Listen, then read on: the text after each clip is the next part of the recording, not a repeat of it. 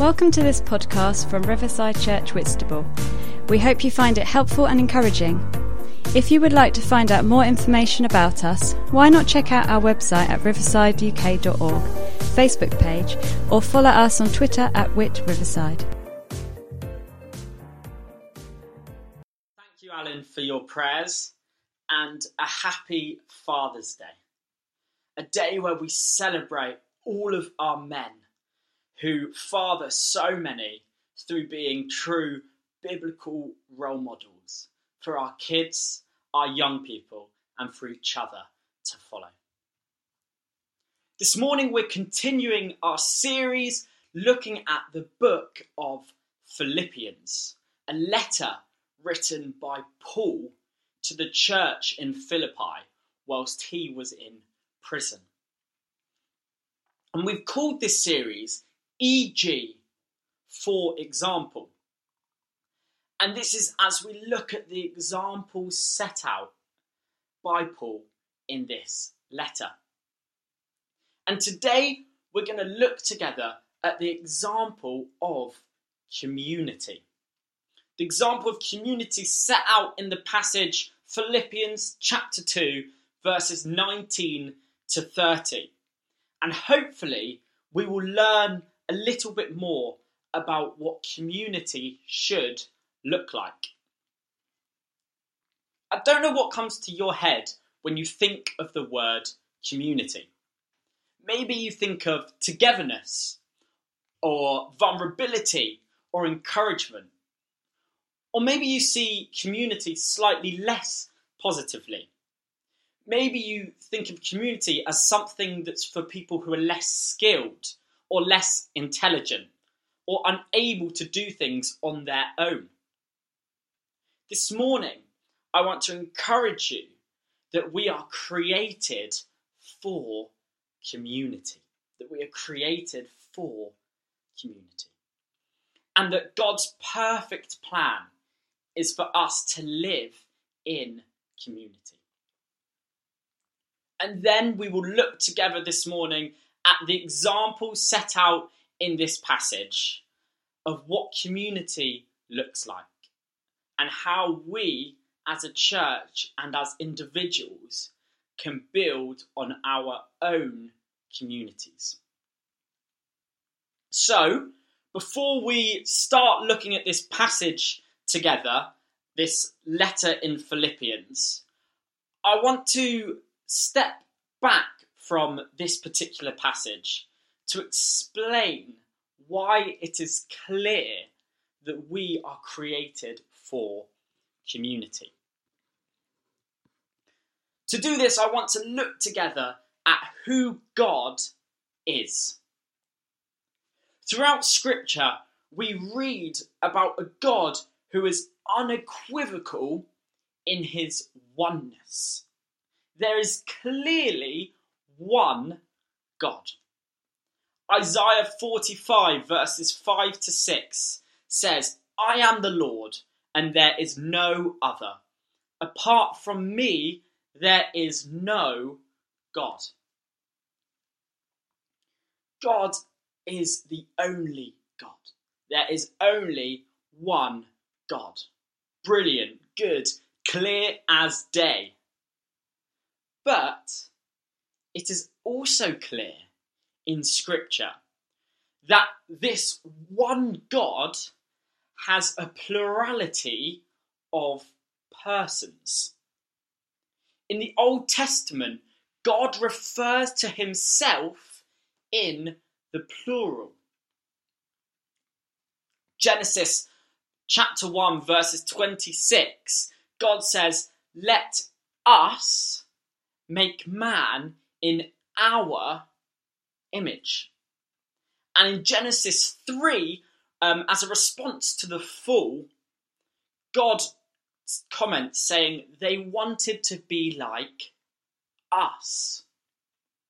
Now you could well just look at this and be thinking, well, surely this is just a misprint or a mistranslation. If God is one, then why is there plural descriptions of him? Why does he talk about himself in pluristic terms.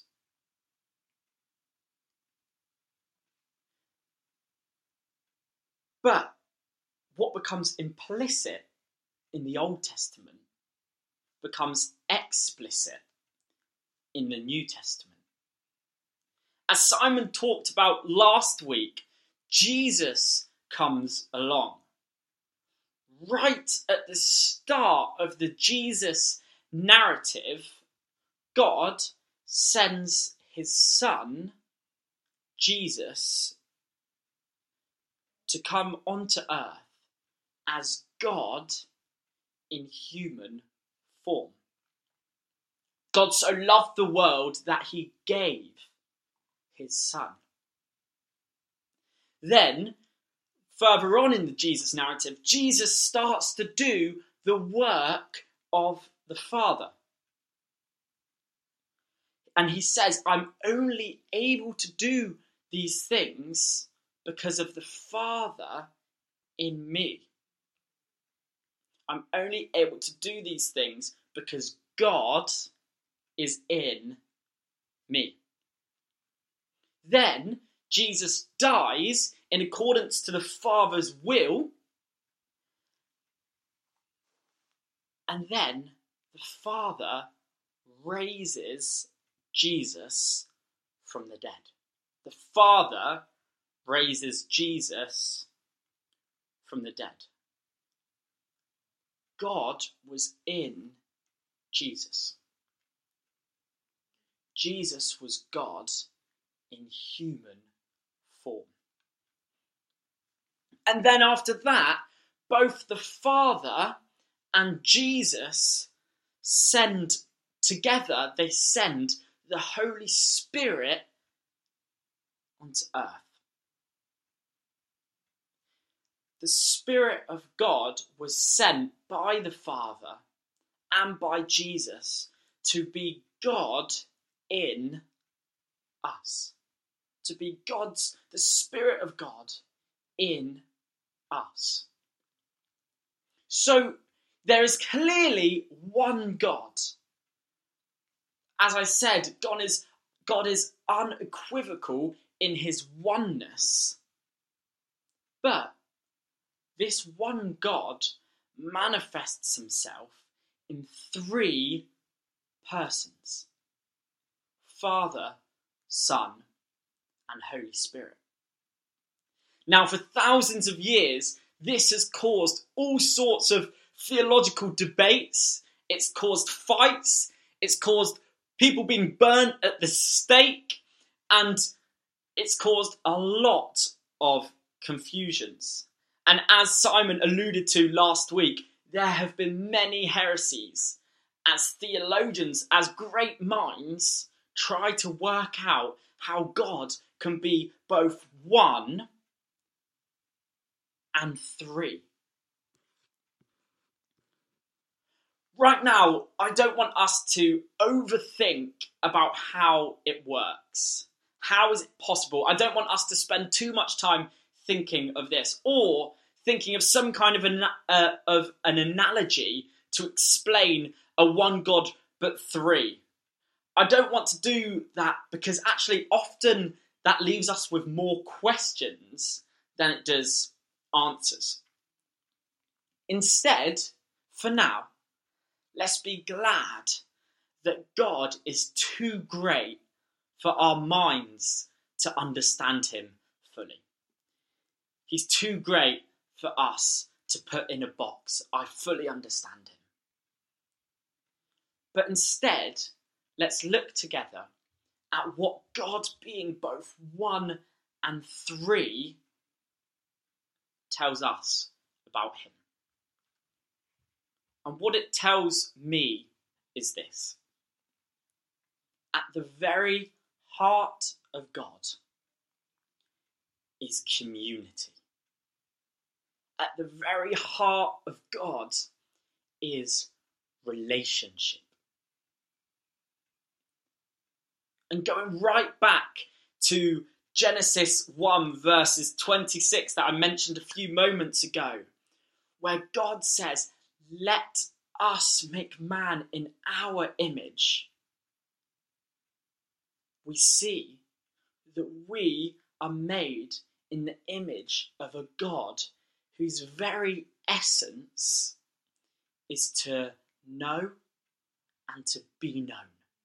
And that is why God asks for relationship with him. That's why God longs for relationship, because his very essence is relationship. His very essence is community. And us being made in his image, so is ours. Our very essence is to be in community. We are created for community. If God was a singular person, if God was both one God and one person, and for eternity, before the world was created, before anything was created, if God had always been on his own, if God had always been completely alone, then it would be good for us to be completely alone. It would be perfect for us to be completely isolated from everyone, always. It would be completely perfect for us to be extremely individualistic and not want any help from anyone. It would be perfect for us to lock ourselves away, to not see anyone, and to spend time on our own, always. And maybe some people right now are thinking, well, I wish that was the case. I wish I was able to get away from everyone and just spend time on my own. But instead, we are created in the image of a God who in the very beginning has always been in relationship and in community. And when God created man, he said, it is not good for them to be alone. It is not good for them to be alone. We are created in the image of a God whose very essence is community, whose very invitation is relationship. And therefore, we are created for community. And we are created for relationship, both with God and with each other. We are created for community.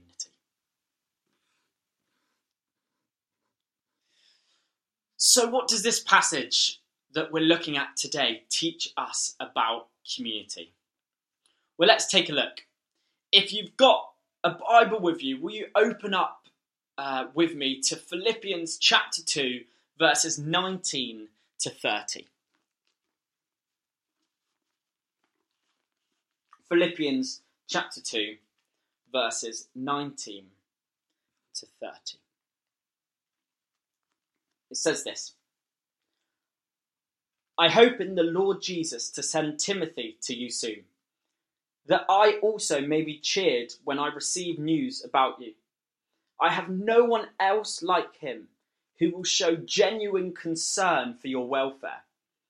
For everyone looks out for their own interests, not those of Jesus Christ.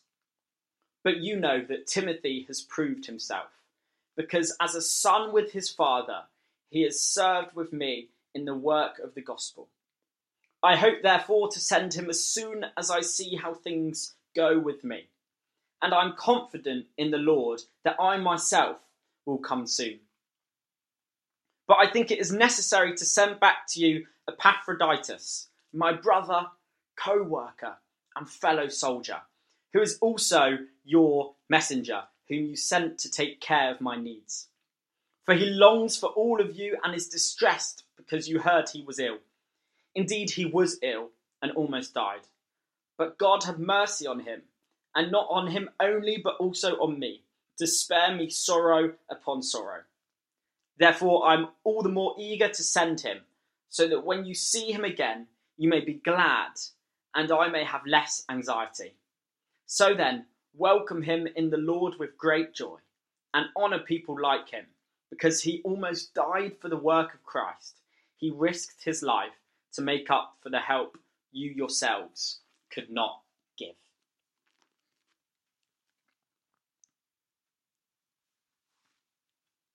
In reading this passage over the last few weeks, it has become clear to us that the relationship between Paul and the church in Philippi was really strong.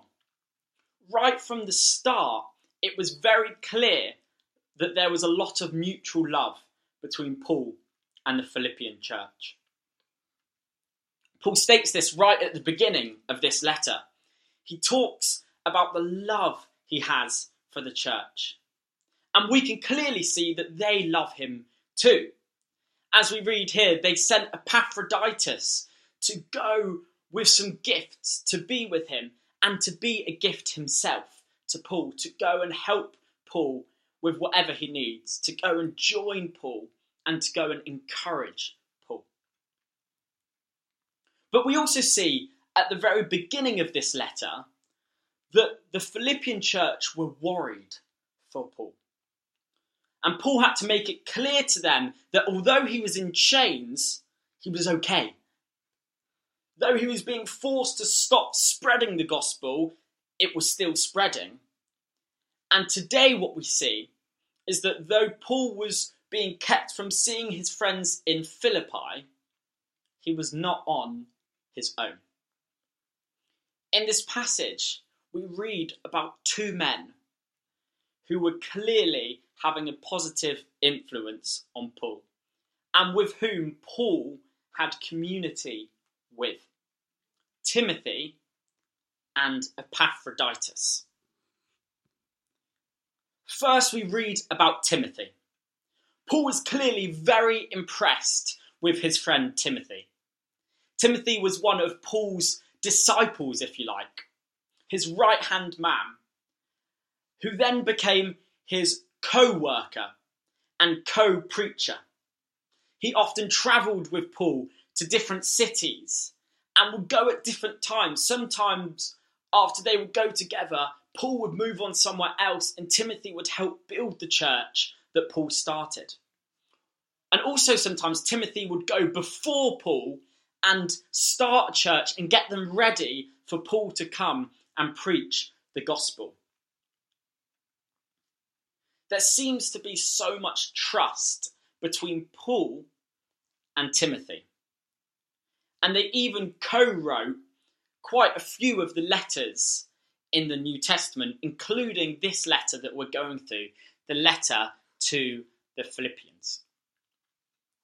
And we read in this passage that Paul says that Timothy has served with him as a son with his father.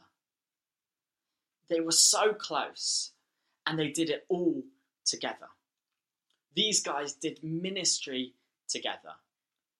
And Paul tells the Philippians that he is sending Timothy to be with them, seemingly to encourage them and to help them grow. Note what's interesting about what Paul says about Timothy is that Timothy isn't sent by Paul because of his giftings. Paul isn't sending Timothy to the church in Philippi because he's an excellent preacher or his leadership skills are off the charts. Instead, Paul sends Timothy because he shows genuine care for their welfare. He even says everybody looks out for their own interests, but not Timothy. No. Timothy looks out for the interests of Jesus Christ. Timothy lays aside his own interests and shows genuine care for the church in Philippi's welfare. Timothy cares deeply. He is other-focused, and he cares more about what Jesus' interests are than his own. Isn't that the kind of person that you want to be in community with? And next we read about a man called Epaphroditus. And it's how Paul introduces Epaphroditus that I want us to look at today and think about what it teaches us about how community should look. Remember, Epaphroditus is from the church in Philippi. The church in Philippi had sent Epaphroditus to be with Paul, to spend time with Paul, to encourage Paul, and with gifts for Paul.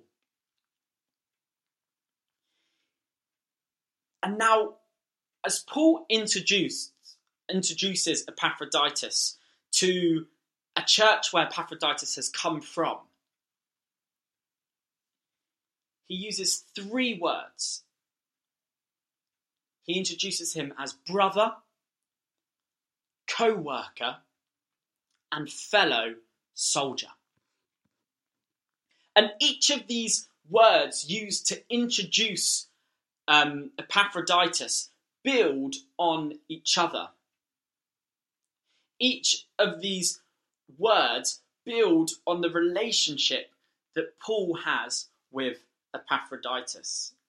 And in each of them there is deep Greek meaning. Greek language is deep with meaning of relationship. And as it builds on each other, we see more and more about how Paul sees his friend Epaphroditus. So the first word used to introduce Epaphroditus is brother, my brother. Paul loves to use the word brother. He uses it all the time as an inclusive word that he often used to talk about those that he connected with. In some translations, brother or sister is translated to friend. Paul also calls the Philippian church brothers.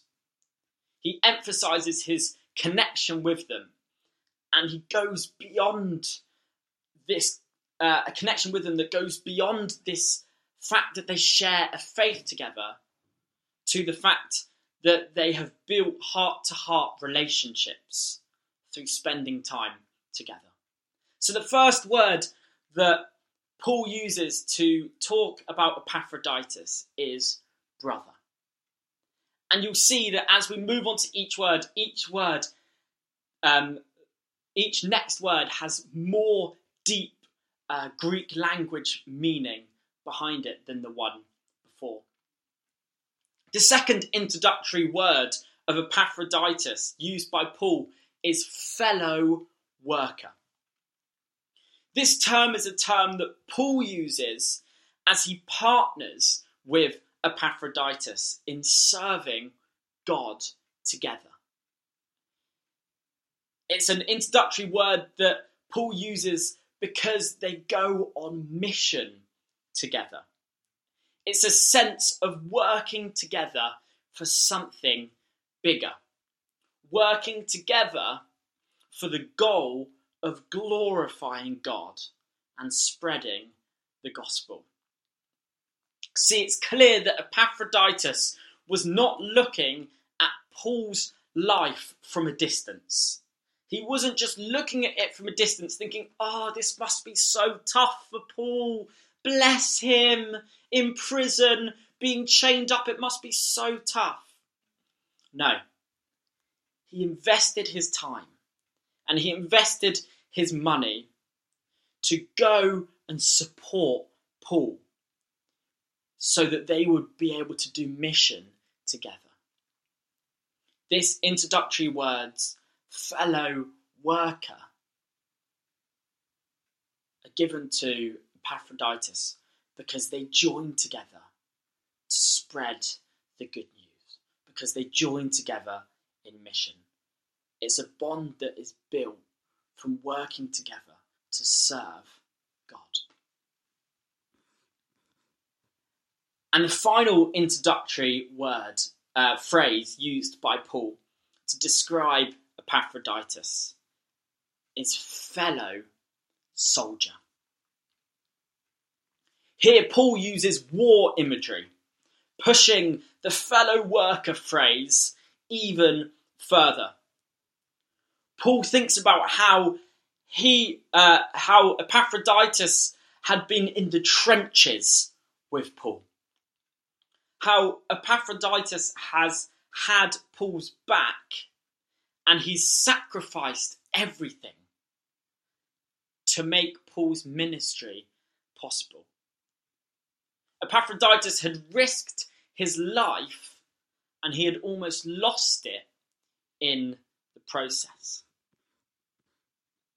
And this is the kind of person you want in your community.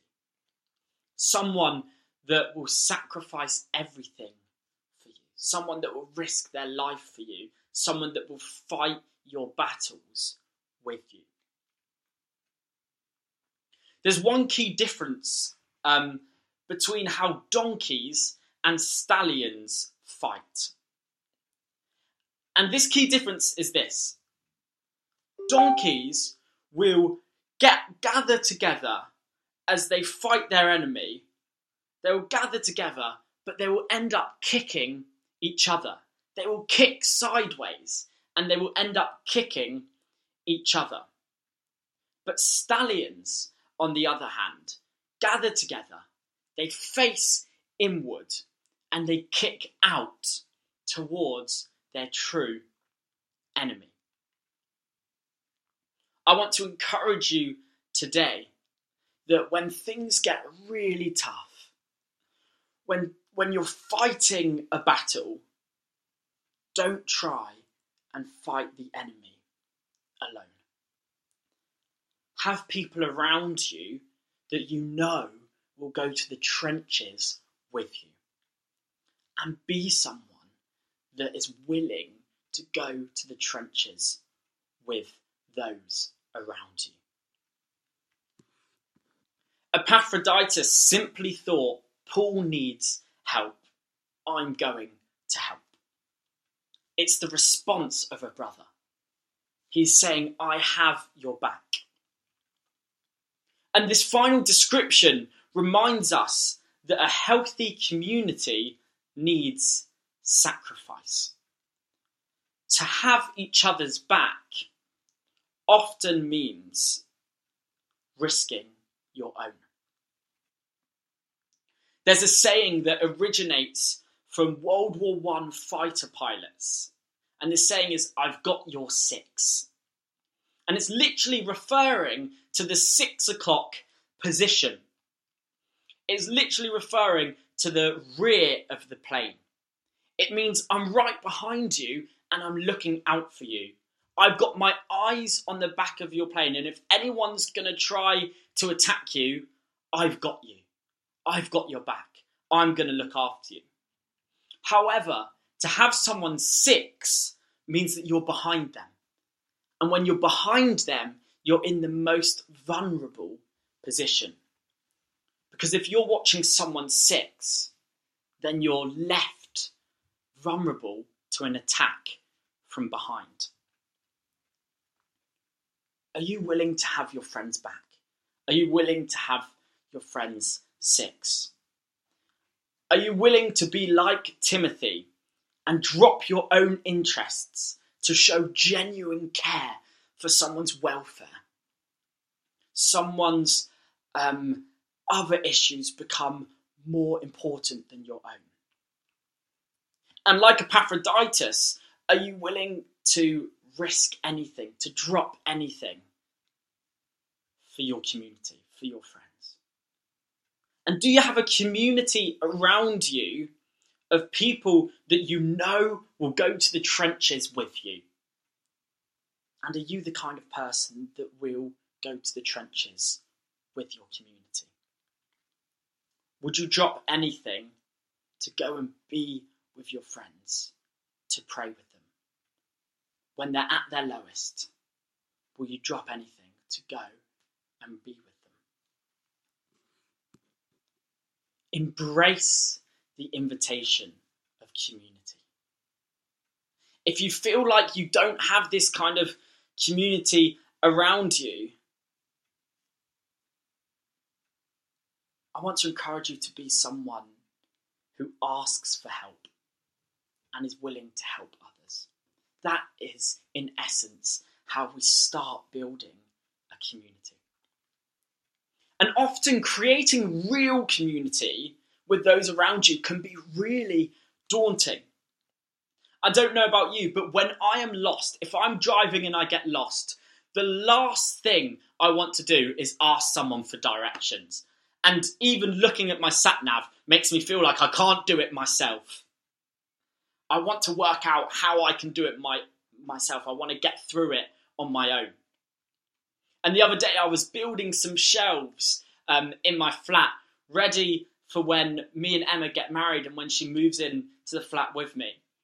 And I would refuse to look at any instructions. I'd refuse to ask Emma for any help who'd already built these shelves. And when I finished, I managed in the end to finish it. But when I finished, Emma said to me, "Carl, that took you a long time." After 45 minutes of building it, she said, "It only took me 10 minutes last time." Maybe I should have been more willing to ask for help. Sometimes building real community means having to let go of your own pride and individualism. But we are created for community. So how can we practically build community with people around us? Well, we can look at this passage. For some of us, we're at the first stage of Paul's introduction to Epaphroditus. For some of us, we need to start with building brothers and sisters.